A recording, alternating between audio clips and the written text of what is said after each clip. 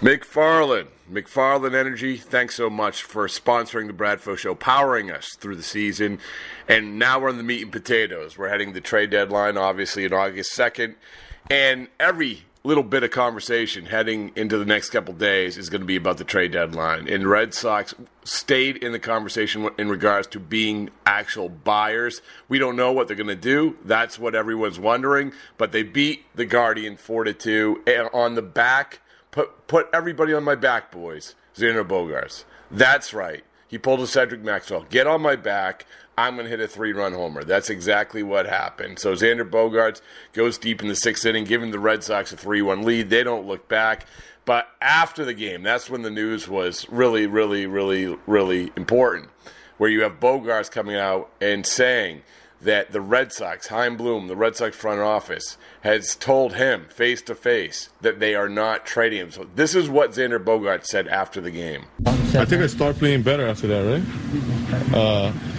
I mean, it's a little, I want to say relief is a good word, but I mean, it's obviously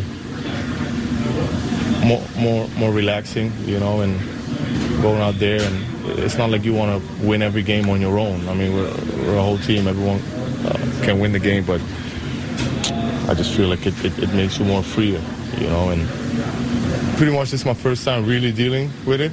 I know I had a couple years ago in the 2020 season. I mean, COVID on its own was a distraction to that. So this is actually my first time really, really dealing with this. So it's been up and down, but it's been good. Have you been told that personally, or?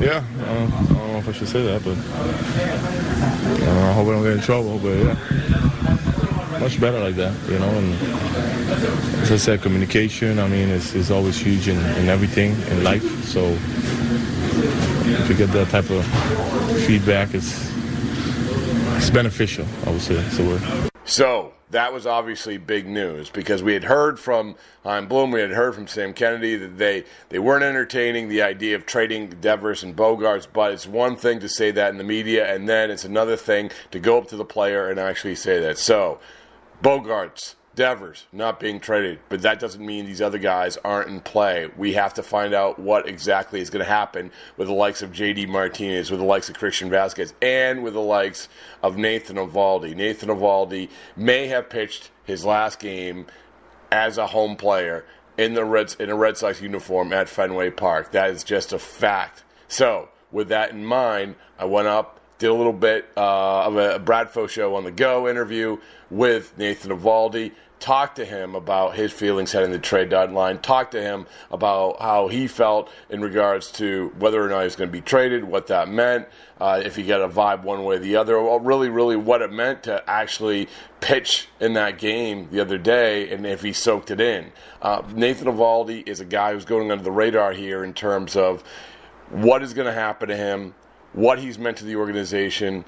Let's take a step back and just realize, listen, this guy could be gone after having some real memorable outings and having a memorable stint with the Red Sox. We should take that into consideration when heading into the trade deadline. I know there's a lot of guys, but Nathan Eovaldi, for all that he's done for the Red Sox, all that he's meant to the Red Sox since coming over in 2018, he deserves a time to actually reflect, to actually be part of the conversation. So that's exactly what we do. We sit down with Nathan Eovaldi and we talk trade deadline. All right, everybody, subscribe, follow, listen, rate, review, Bradfo Show on the Go. We got Papelbon talking all kinds of things coming up. But in the meantime, here you go, Nathan Eovaldi. You meant so much to this franchise and everything. And I asked Xander the same thing. You don't know what's going to happen. You guys too? Xander the same thing. Oh, yeah. Yeah, I mean, you don't know what's going to happen. But at the same time, is there an element of when do you soak everything in because you don't know what's going to happen? Yeah, I mean, I think that's just the beauty of the game in general. You guys get comfortable being out here, and you never know when the game's going to be over, whether it's an injury or what's at stake.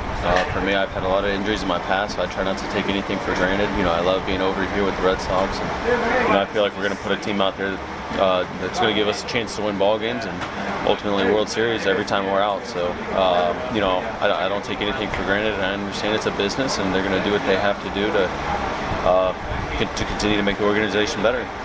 You obviously are such an important part of the success, and is there an element of you, and this is another thing I talked to them about, which is like, come on, we're good, man. Yeah. We're good. Let's go. Let's give this a run. Absolutely. I mean, and again, that goes back to what I said earlier about just the Red Sox always putting a team out there that's going to give you a good chance to win. And I think when we're healthy, we're the best chance possible to win a World Series over here. But right now we're piecing everybody together and getting guys back. And again, I think it helps us out this year, given the fact that there's the 3 wild card spots, and we know that anything can happen once you get into the playoffs. It's all about the team that gets the hottest.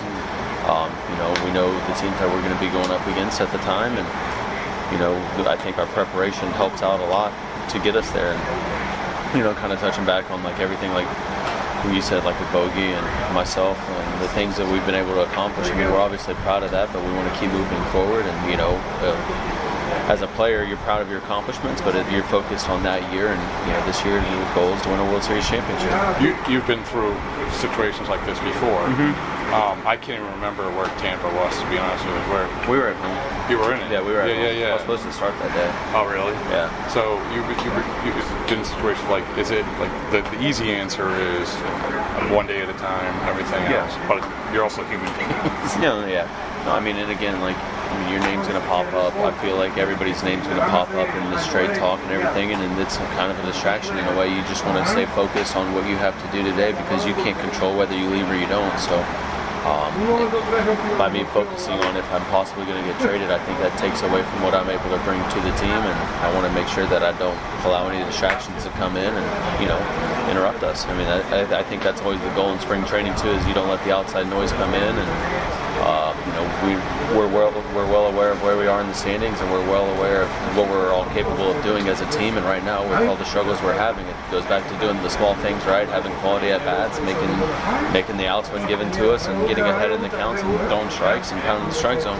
Well, and we've talked about this before, going all the way back to spring training, and you guys and Alex talked about it, about how, listen, this is a veteran group.